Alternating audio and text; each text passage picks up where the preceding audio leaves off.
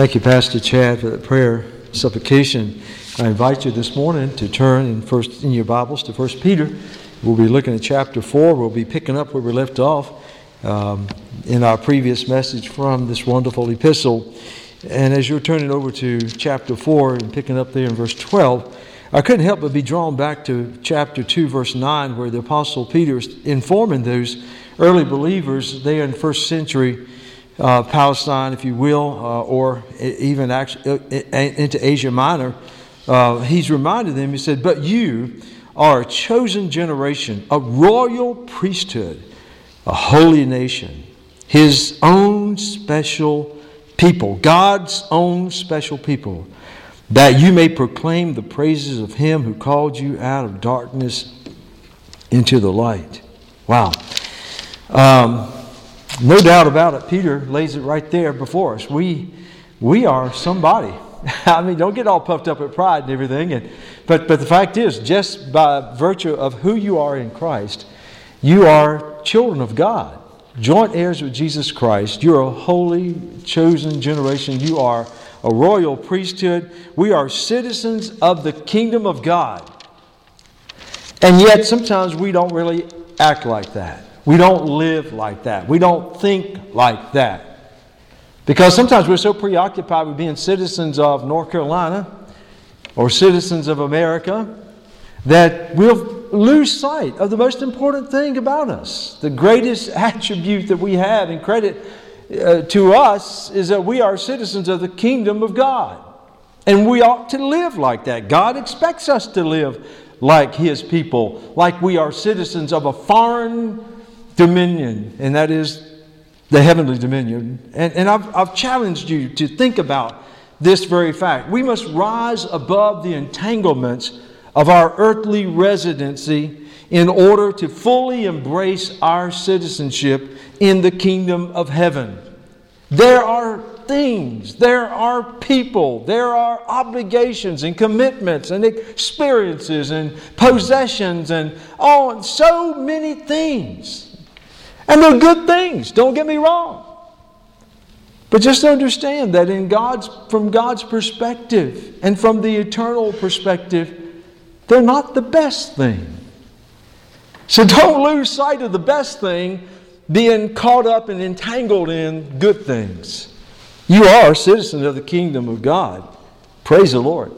And so Peter is writing a letter that is so timely to Christians in first century times, and yet a letter that I really believe will become increasingly more pertinent to believers in the 21st century as we move forward.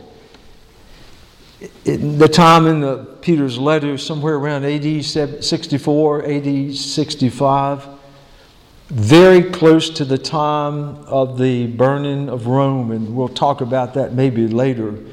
But the fact is, increasingly, first century Christians are becoming targets of slander and ostracism and just outright persecution. We saw that,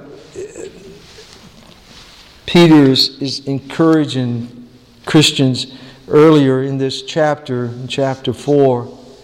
He says in verse 4, he says, in regard to these, talking about people that these Christians are acquainted with. In regard to these, they think it strange that you do not run with them in the same flood of dissipation. In other words, these people who were your friends and your acquaintances and folks that you knew, and all of a sudden now you're radically transformed by the power of the Holy Spirit. You're not the same person. You're not enjoying running in this euphoric stampede of pleasure that they're caught up in. They don't know, they can't understand you because you're not drinking with them, you're not reveling out there with them, you're not going out there and raising Cain and getting caught up in all kinds of sensuality and sinful immorality and stooping down to some of the decadent things that you're not doing the things that you used to do with them, and they're thinking, good gracious, something has happened. We don't understand you. And they begin to resent you. And they began to spread rumors about you. And they began to distance themselves from you. You know, today, Bible-believing, moral Christians who speak out against the cultural proponents of the sexual revolution that is overrunning our society like a diabolical tsunami. When moral, Bible-believing Christians dare to speak out against that movement, we find ourselves increasingly more and more under attack by those radical, godless, immoral individuals, many of them members of the radical LGBT crowd and then their associates. Christians are targeted now. If you believe in the Bible and you stand for what the Scripture teaches and you dare to say this is sin, dear friend, you're going to be labeled quickly. You're going to be labeled as a hater. You're going to be labeled as somebody that's, quote, intolerant. And so, it's almost eerie as I read these words, these divinely inspired words of the Apostle Peter, who, by the way, is no stranger to suffering. He's no stranger to persecution. If anybody's qualified to write to other Christians about surviving through times of trials and hardship and persecution and ostracism, let me tell you something, the Apostle Peter certainly is credited in that area. But these words that he's writing to those first century Christians, I believe it won't be too long that more and more Christians in the 21st century Christendom will begin to say, wow, that is so prophetic, because we ourselves now find ourselves walking arm length with Christians 2,000 years ago. So as we look at chapter 4, verse 12, Peter begins with a term of endearment, beloved. I guess I need to use that term when I'm preaching and addressing the congregation more. It sounds so warm and loving, beloved. But I thought about an episode in Peter's life after Jesus' crucifixion and resurrection. And Peter decided, surely the Lord doesn't have anything to do with me anymore. I've already denied Him 3 times, so I'm sure I'm out of His scheme. And lo and behold, there was Jesus when Peter went fishing on the seashore of the Sea of Galilee. And of course, Peter and his friends didn't have any luck fishing. Sounds like me. And so, Jesus standing on the lake shore, has got a fire. He's got to cooking breakfast for them. Beckons them in. But the reason I'm saying this, do you remember how Jesus so wisely and lovingly recommissioned this shamed disciple? He asked him 3 times, didn't he? Peter, Simon, son of Jonah, do you love me? And Peter says, yes, Lord, I love you. And again, the Lord asked him again, do you love me? Well, he told him, feed my sheep. Don't forget that. Feed my sheep. And again, Simon, son of Jonah, do you love me? Yes, Lord, you know that I love you. He said, tend my sheep. Talking about Christians, talking about the church. And then a 3rd time, Simon, son of Jonah, do you love me? 3 times to coincide with the 3 denials. Do you love me? And he said, Lord, you know all things. You know that I love you. And Jesus said, feed my sheep. Fast forward. Peter's writing to the sheep. He's writing to the members of the body of Christ. He's writing to followers of Christ. And Jesus has told him 3 times, feed, tend, care for. Peter, I'm recommissioning you. You'll be a leader, a guide a shepherd for my people. So why wouldn't Peter, when he begins to write, say, beloved? I believe Peter developed such a deep love for the people of God because he never forgot that conversation on the lake shore that morning when Jesus recommissioned him. If there was anybody that was going to rise to the occasion to stand for the church and to defend the church and to guide the people of God, you better believe it. It was good old Simon Peter, because Jesus had given him a second chance. And what he had to do was love and nurture and guide the church. And we see that coming in Peter's writing. Beloved, in verse 12, do not think it strange concerning the fiery trial which is to try you, as though some strange thing happened to you. Christians, when you find yourself going through difficulties and hardships, because you choose to stand for Christ, you choose to identify with Jesus Christ, and suddenly people don't like you and they're talking about you and they cut you out of their social life, or you miss a promotion or suffer in some other way, don't be shocked. Because God allows us to go through this. He says, don't think it's strange concerning fire. Listen, fiery trials are part of God's plan for His people. I mean, it goes back in the Old Testament. The last prophet of the Old Testament, Malachi. God, speaking through Malachi in chapter 3 of Malachi, tells about the coming of the Messiah. He's even talking about the forerunner of the Messiah, speaking of John the Baptist. But just listen to what he says in those first 3 verses in chapter 3 of Malachi. Behold, I send my messenger, and he will prepare the way before me. And the Lord whom you seek will suddenly come to his temple, even the messenger of the covenant, in whom you delight. Behold, he's coming, says the Lord of hosts. But who can endure the day of his coming? And who can stand when he appears? Now listen to what he says. For he is like a refiner's fire, and like fuller's soap. He will sit as a refiner and a purifier of silver. He will purify the sons of Levi and purge them as gold and silver, that they may offer to the Lord an offering in righteousness. Do you think that God hesitates to send trials and hardships and even persecution to purify His people, when He's already told us that was a part of the plan? Followers of Christ must always expect times of testing.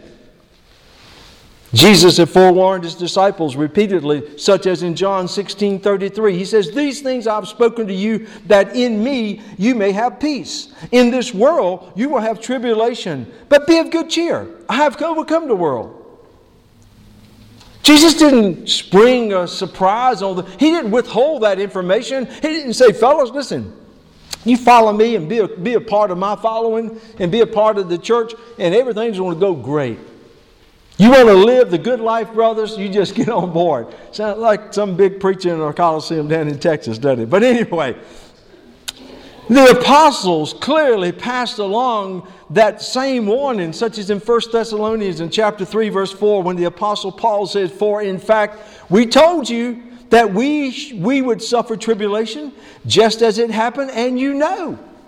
In 2 Timothy, he wrote to Timothy, his protege, and he says, Paul is writing and saying, you therefore must endure hardship as a good soldier of Jesus Christ. Do you remember when Jesus encountered the apostle Paul and struck him blind and said, Saul, Saul, why are you persecuting me? And then there was poor Paul, blind as a bat. His friends had deserted him. He's there in Damascus. He doesn't know what in the world is going to happen next. The only thing he knows is he's had an encounter with the living, resurrected Savior who he was persecuting. And the Lord sent Ananias and said, you go to Paul, here's the address. You go to my servant and you tell him I have a mission for him. And his mission is to take the gospel to the Gentiles. And by the way, tell him it is a mission of suffering. You will suffer, Paul. And did Paul suffer? You go back and read 2 Corinthians and she enumerates all the things that God allowed. Why did God allow Paul to suffer so many imprisonments and beatings and unjust accusations of being stoned to death and shipwrecked and bitten by a poisonous viper and eventually beheaded? Didn't God like Paul? Now, God didn't like Paul. He loved him. And He sent trials and hardships to refine Paul to a spiritual purity where he could be used as a powerful instrument of the gospel. Man, isn't God amazing? To take somebody like Saul of Tarsus and to purge him and purify him and make him a dynamo for the gospel. There's nobody except for the Lord Jesus Christ has walked on the face of this earth that has so impacted lost humanity like the Apostle Paul. Wow! And guess what? God allows Christians to go through these times of testing and trials because He's wanting to do the same thing to us. Christians grow to appreciate God's purifying presence. You say, hold on, preacher. I'm not one for pain. And I'll confess, I don't like pain, okay? I mean, just the thought that my dentist appointment is around the corner. I start having nightmares, I see my dentist over me with this wicked smile on his face with a jackhammer. I can't stand pain. So why am I going to appreciate painful purging and purification except that the fact that I know that my God, who knows me better than anyone, who loves me more than anyone possibly could, chooses to allow Charlie Martin and each of you who call Jesus Christ your Savior and you follow Him. Listen, fiery trials prove the genuineness of one's faith. Fiery trials are for a purpose. Jesus was teaching back in Matthew chapter 13 the parable of the sower. Made me think about, the sower sowing the seeds of the gospel and it lands on different types of soils and what have you. I need to have a talk with our yard people that are watching over and taking care of our yards because they got a little bit happy with grass seeds last fall. And I appreciate the fact they had pity on me. They looked at my yard and said, "Ooh, man, all my neighbors have got these plush golf course-like yards and here's mine, weed here, weed." Anyway, they got a little bit happy with grass seed. I got grass growing not only in my yard, but all up in my flower beds and everywhere. I think there's grass growing in my mailbox. But their seeds are falling all over the place. But Jesus taught a powerful principle in this parable in chapter 13 of Matthew. And let me just share, talking about the seed. He said in verse 5, chapter 13 of Matthew, "Some fell on stony places where they did not have much earth. And they immediately sprang up because they had no depth of earth. And when the sun was up, they were scorched. And because they had no root, they withered away." You know what Jesus is teaching us there? The gospel fell upon some people who really didn't have faith. They had no substance to them, no earth, if you will, no good soil, shallow. And they give this false impression like, "Oh yeah, I'm a Christian." I mean, see, my dad's a farmer, and I remember plenty of times him sowing oats or sowing wheat. And, those broadcasters, particularly the old-fashioned, Sam, you may remember where they cranked that handle and it would just spin and, the man be walking and spinning those seeds. And my dad didn't say, "Oh, no, I got one outside the field."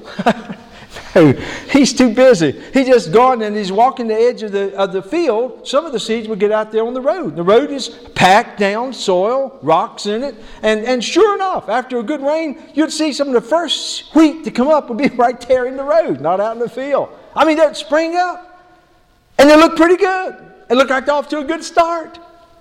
But about a couple of weeks after we get one of those hot North Carolina July days and that sun is baking down on it and those little roots from those seeds in that hard, rocky path, they would start trying to go. They say, "Water, water." You could almost hear them, And after a day or two, they withered out. There's no substance to them. There are people that are in churches and religious gatherings around, they get all emotional and excited and, "Oh, hallelujah." They're usually the loudest and they're the ones that make the biggest noise about what they're going to do for Jesus and on and on. A couple of weeks, They're gone. You know, they had some hard times, stumbled upon some hard times, mentioned that they were Christian, and some of the friends started, dishing them or whatever, and they decided, I don't want this. Psst, they're gone. Fiery trials, just like the scorching summer sun on those wheat plants, the fiery trials that God allows to come upon the body of Christ sometimes weeds out. It reveals the genuineness of one's faith. Fiery trials also promote spiritual maturity. We know old James. I don't think Martin Luther had a lot of love for James, did he? I mean, that wasn't his favorite writer, was it? Too practical. But James is just one of those. Say you got faith, show me your works. No works, Mark, you're out.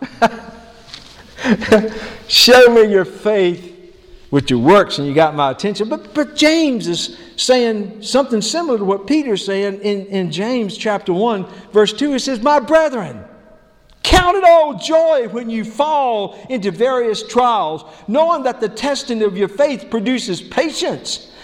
But let patience have its perfect work, that you may be perfect and complete and lacking nothing. James says you'll have those fiery trials. You will encounter resistance. You will encounter misunderstandings. You will encounter anger. Listen, but it's good for you. It strengthens your faith. It toughens you as a follower of Christ. It prepares you to get on out there and do the great work. Let me tell you something, folks. Newsflash. The church is not a religious country club. Nor is the Christian life a joyride. That's profound. Y'all ought to be seriously writing that down. Boy, you ought to hear what our preacher said today in church. I don't blame you. I forgot it from the time I did. But anyway, it's true. It's true. God didn't call you out of the wickedness and depravity of sin and the darkness into the light and shed His blood for your sins and call you to Himself so that you could ride comfortably along till you get to heaven. Why do you think Jesus said in Luke 9:23, if any man come after me, let him deny himself. Take up his what? Cross. Excuse me? Lord, are you sure you got that right? Take up a cross. I thought you meant take up something comfortable. Take up one of those My Pillows. How many of y'all have one of those things? Hallelujah. Best invention. Man, I'm sleeping like a baby now. But, my son's back there sweating BBs, saying my dad's had a stroke. But anyway, he would say, take up your cushions and your My Pillow. Take up your cross. The people in first century understood what a cross was. It meant suffering. It meant pain. It meant death. And follow me. Jesus said, take up your cross daily. You got trials coming at you, folks. They don't just come every leap year. It'd be nice, wouldn't it? If God said, tell you what, I'm going to let y'all suffer, but I'll just hold it off to every leap year. Man, what are you talking about? I'd stay in bed, cover my head, lock the doors. I wouldn't even go out for the whole year. But anyway, the fact is, every day you get up, if you follow Christ, if you are committed to represent the kingdom of God, you can just about bank that the devil, the demons that he's controlling, this wicked, sinful, fallen world, and if that's not good enough, you get out of bed with your flesh. How many of y'all get out of bed with your flesh? So he said, I'm not talking about your physical body, okay? I'm talking about your fallen flesh nature. I like to start my day with prayer. As soon as my feet swing around the bed, hit the floor, I like to say, thank you, Lord. Thank you for watching over me and watching over my family and bringing us through the night. Thank you for the rest you've given me. And Lord, I want to commit myself to know you better today, to love you better today, to serve you. I mean, that's just automatic. But do you understand? that your flesh can tackle you before you get to the bathroom. You know, to look at the mirror and see how gorgeous you are. Listen, it doesn't take long. You'll have a trial. You can have the best intentions going into a day, and let me tell you something, resistance will come. But the trials are for our benefit. I need to move along. I thought I'd get an amen there. God provides reasons for rejoicing in suffering. Get out of here, preacher. What are you talking about? Suffer and be joyful? Look at verse 13. Peter says it, but rejoice to the extent that you partake in Christ's suffering, that when His glory is revealed, you may also be glad with exceeding joy. If you are reproached for the name of Christ, blessed are you. Y'all understand what that term in the Scripture, blessed? In the Beatitudes, Jesus said, blessed are those, the poor in spirit, and those who hunger for righteousness. Listen, blessed means happy. And Peter's saying, happy are you, for the Spirit of the glory of God rests upon you. On their part, He is blasphemed, talking about the world. But on your part, He is glorified. The world can't do anything but blaspheme God. I mean, that's just their nature. They're not going to say anything good about the Lord. They're not going to honor the Lord. Don't you get bent out of shape or act all shocked and surprised if some lost person on television or out there in the street, talks derogatorily about the Lord Jesus or makes fun of Christians or the church. Hey, they're just doing what they normally do. That's their nature. They're going to be blaspheming God. But the same God, He is glorified when you and I face our trials and rejoice. Let me just give you a quick example, because as you remember from our time in the book of Acts in chapter 5, from the Apostle Peter, in fact, all the apostles, they're out there preaching the good news of the gospel and telling about Jesus Christ. And of course, the Sanhedrin, the Jewish leaders, are just as mad as fire. Good gracious, they're just seeing red. In chapter 5, in verse 41, now they have arrested the disciples, all the apostles. They've arrested them, put them in jail. God said, nah, sends an angel. Those Jerusalem jailers must have got tired of having a Christian in jail, and then God sends an angel, bam, springs them. All of them, not just one or two, all of them, the whole crowd. Get out. Where do they go? Go back to the temple, start preaching. Just like, so the Sanhedrin says, hey, bring those apostles up here that we got. Let's see if we can't torture them and do something to them. They're not there. What do you mean? They're not there. The guard says, no, we saw them over at the temple. They're already preaching. It's early morning. Go get them. Brings them back, threatens them. And this is the same crowd that killed, the Lord Jesus, that arranged the crucifixion of the Lord Jesus. But I love verse 41, because after the Sanhedrin had warned the apostles and beaten them, by the way, just for good measure, they didn't go out and say, doggone it, I'm going to get a lawyer. I'm going to sue somebody. Look, hey, how bad are my whelps here?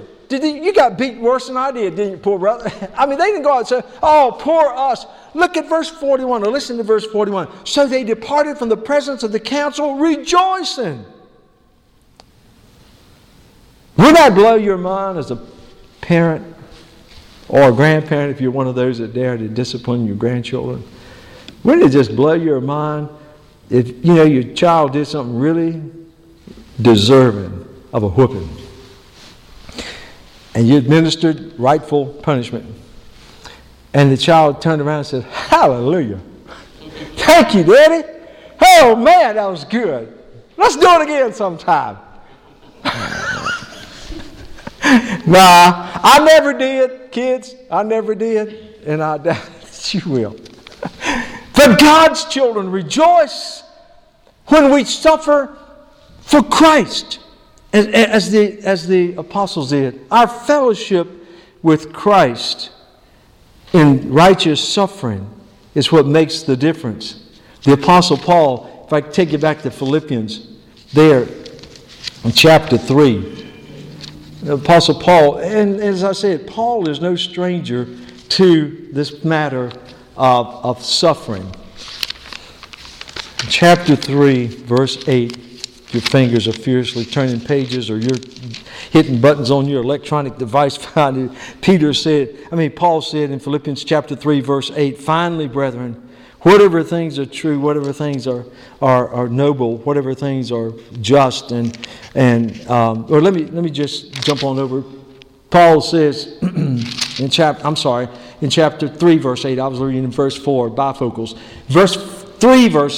Chapter 3, verse 8. But indeed I also count all things loss for the excellence of the knowledge of Christ Jesus my Savior, for whom I have suffered the loss of all things, and count them as rubbish, that I may gain Christ and be found in Him, not having my own righteousness, which is from the law, but that which is through faith in Christ, the righteousness which is from God by faith, that I may know Him and the power of His resurrection and the fellowship of His suffering, being conformed to His death, if by any means I may attain to the resurrection of the dead. Paul says, all the things that I would have been proud of, all the accomplishments that I have. Paul says everything that the world might give to me as credit, Paul says it's rubbish. I count it a privilege that I might suffer along with Christ. And we must be willing to suffer. Jesus taught us that. As I mentioned in the Beatitudes, in that great Sermon on the Mount, and Jesus is teaching in chapter 5 of Matthew, and He says in verse 10, Matthew chapter 5 verse 10, blessed are those who are persecuted for righteousness' sake, for theirs is the kingdom of heaven. Jesus taught us that when we suffer for Him, when we suffer for His sake, when we suffer for the kingdom of God, we are blessed. And we reveal our identity with Him in our suffering. When you suffer for Christ, you are telling people, you are showing people who you are and what you belong to. Jesus said in John 15:20 and 21, a servant is not greater than his master. If they persecuted you, or if they persecuted me, they will persecute you. When you are persecuted for the cause of Christ, let me tell you something, that tells people who you really are. And any Christian or a person calling themselves a Christian who resists suffering for the Lord almost reveals right away they're not truly a child of God. And not only that, not only as we as God's people, we have fellowship with Christ. Never are we closer to the Lord than when we are suffering for Him. Did you get that? Never are we closer to the Lord than when He allows us to suffer for Him. And I think about our brothers and sisters, persecuted Christians in other parts of the world. Sure, they're suffering, and sure, they've lost so much, and sometimes even their very lives. But let me tell you something. You're talking about people who are tight with the Lord. They understand that the reason they're suffering is not because they're criminals. The reason they're suffering is because they are faithful servants of the Lord. So we enjoy that fellowship with the Lord. But look what he says there in verse 14 in 1 Peter 4. If you are reproached for the name of Christ, blessed are you, for the Spirit of glory, that's the Holy Spirit, and of God rest upon you. I like that. I like that. We enjoy the Lord's presence with us now and at His return. When we're insulted because of Jesus, when people make fun of you or ostracize you or they attack you verbally because of your faith in Christ and your stance for the Lord and the Word of God. Listen, when we're insulted because of Christ, His Spirit is with you. God's Holy Spirit, that's what Peter says, He rests on you. And literally, in the original language, when Peter says that, he's saying that the Spirit of God, in those times of trial, He gives relief. He gives refreshment. You may be hurting on the outside. You may be wounded emotionally, but the Spirit of God who dwells in you is ministering to you, relieving you, refreshing you. He rests on you. And that's what it means. And not only that, we have the joy, as Peter is talking about back here in 1 Peter chapter 4. He talks about, in verse 13, but rejoice to the extent that you partake of Christ's suffering, that when His glory is revealed, you may also be glad with exceeding joy. You know, the ones who are going to be the most eager to greet the Lord when He returns, when He comes in His second coming, is going to be the Christians who have suffered for Him. It's going to be the Christians who have been persecuted. It's going to be the Christians who have been faithful in the fiery trials and have had cost them so much. Listen, the ones that will be rejoicing the greatest at His glorious appearing will be those who have suffered for the cause of Christ. And then finally, as we look at chapter 4, look at verse 15, Peter goes on to say, but let none of you suffer as a murderer, a thief, an evildoer, or a busybody in other people's matters. Yet if anyone suffers as a Christian, let him not be ashamed, but let him glorify God in this matter. What's Peter saying? Listen, when we suffer, let's make sure we're suffering for the right reason. I think it's interesting that Peter singles out some of the worst crimes. He says, in verse 15, but let none of you suffer as a murderer. You understand that you commit a crime, you will suffer. You sin, you'll suffer the consequences of that sin. And he said, listen, don't revel in the fact that you're suffering because you've done wrong as a murderer or thief. And those were some of maybe the highest crimes that a person commit. But he didn't stop there. As an evil doer, someone is just up to mischief. No good. But then he doesn't stop there. He goes from the capital crimes all the way down to those personal, and he touches on maybe some of us. He says, don't even be caught suffering because you're a busybody. In other words, a meddler into other people's affairs. And Paul has a lot to say about those kinds of people. In 2 Thessalonians, he chastises some of those believers who, looking for the second coming of Christ, are giving up their jobs, and all they're doing is walking around, mooching off of people, meddling into people's, getting involved in other people's business. They're messing with the government, and trying to interfere with the process of government. And listen, Paul says, just go back to work. And get involved in life and stop this meddling. So Peter says, don't be caught suffering because you're a busybody or meddler. Look at verse 16. Yet if anyone suffers as a Christian, let him not be ashamed. Don't ever be ashamed if you're singled out because of your faith in Jesus Christ. Oh, it may be embarrassing. You walk into the office and you get ready to start your job, and you hear everybody snickering, and then the boss man, your supervisor, he's leaned up against the coffee machine or the water fountain. Well, if it isn't our little Jesus freak coming back to work. Got your big old family Bible with you today, bro? Oh yeah. People may single you out in the classroom. I think about some of our college students who dare to stand for their faith in the midst of these wicked and secular-minded professors, and they're being ostracized and humiliated. Listen, don't be ashamed. Don't be ashamed. Don't be ashamed ever when you suffer as a Christian. That's what Peter says there. But let him glorify God in this matter. In verse 17, for the time has come for judgment to begin at the house of God. Isn't that interesting? Peter says God's ready to judge. And you understand when he says the house of God, he's talking about the church. He's talking about Christians. We're not exempt. And some of the judgment of God may be these fiery trials that he's sending just to purify us and to reveal our true nature, to expose who we really are. And sometimes these trials that the Lord sends along is to straighten us out. But the fact is, we will be judged in this life, but in heaven. We know that we will stand. When you die, leave this world, or we're raptured, and we stand before the Lord, the Scripture tells us we will be judged. Every believer will be judged. Not in regards to salvation, because our salvation is secure in the blood of Christ.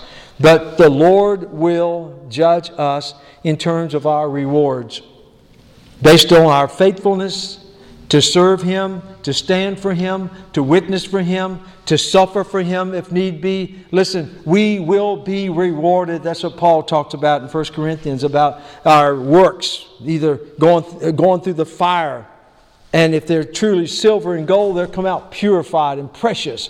But if all your stuff that you've been doing down here and you call it being a Christian is all about you and your little kingdom, he says it's like wood and stubble. It's poof, it goes up. You get no rewards for that. And so, he said, listen, God starts with His house. The first judgment in God's scheme of eschatology is He judges the church. Gets that out of the way. And then, of course, we know in Revelation chapter 20, the great white throne of judgment is where the lost, those who have rejected Christ, are judged. And listen to the contrast that you see Peter pitching in these final verses of chapter 4. He says, for the time has come, in verse 17, for judgment to begin at the house of God. And if it begins with us first, what will be the end of those who do not obey the gospel? And he quotes out of Proverbs 11:31, if the righteous one is scarcely saved, if we just get by, pardon the expression, by the grace of God. You don't have anything to add to the grace of God. Do you understand that? You don't go into heaven and say, well, I got the redemptive blood of Christ and the grace of God, but then I've got all these wonderful things that I did, and I've got all the accolades of praise that I had, and all the positions that I had, and all the years that I served in mission trips, and all those years that I taught, that stuff. You and I only get in by the bare simple grace of God. If the righteous one is scarcely saved, where will the ungodly and the sinner appear? What chance do they have? What awaits those who dare to turn up their nose to the Son of God? What will be their chances in facing judgment when it's all said and done? Jesus, in Matthew chapter 13, verse 41 gives us a picture of what awaits those who are outside of the family of God, who are rebellious sinners. The Son of Man will send out His angels, and they will gather out of the kingdom all things that offend. He's talking about the end of time. And those who practice lawlessness, and will cast them into the furnace of fire. There will be wailing and gnashing of teeth. Then he goes into verse 43, then the righteous will shine forth as the sun in the kingdom of the Father. You see the contrast that Peter's painting? You see the contrast that Jesus is portraying? Jesus goes on in chapter 13, in that apocalyptic chapter of Matthew's Gospel, verse 49. He says, so it will be at the end of the age, the angels will come forth and separate the wicked from the just and cast them into the furnace. There will be wailing and gnashing of teeth. Listen, you talking about torment and suffering? That's what Jesus is saying awaits those. So Peter is saying, if the righteous one is scarcely saved, where will the ungodly and the sinner appear? Look at verse 19. Therefore, let those who suffer according to the will of God commit their souls to Him in doing good as to a friend or faithful Creator. Yes, we will suffer. There are times of trials and fiery trials and hardships. But the fact is, we know that through those times, the Lord is working to purify us, to purge us, to strengthen us, to make us stronger. It's for our benefit. It's for His glory. I pray that God will encourage you no matter what you face. When you choose to stand for the Lord and you choose to be faithful to His Word and you choose to be a faithful witness, I pray that God will encourage you through the words of the Apostle Peter, the Apostle Paul, the Apostle James, and all of those who've written to us telling us this is a glorious life, the Christian life. It is an eternal life. It is the abundant life. But it is not a life without pain. It is not a life without hardship. It's not a life without trials. And we can trust in the Lord that just as He leads us into the trials, He will bring us through. And He will reward us according to His perfect will. Let's bow for a moment and just let God's Spirit do His work, speaking to us. You may be in the midst of a trial. You may be going through a time of difficulty and hardship because your faith has led you to take a stand in your family, in your school, on your job, out in your neighborhood. Maybe you went out to try to share Christ with somebody and had really good intentions and had a good heart about it. And you wanted to share with somebody and they gave you a blistering verbal attack and rebuked you. And you feel the wounds of that. Rejoice. Blessed are you when we suffer with Christ, in fellowship with Christ.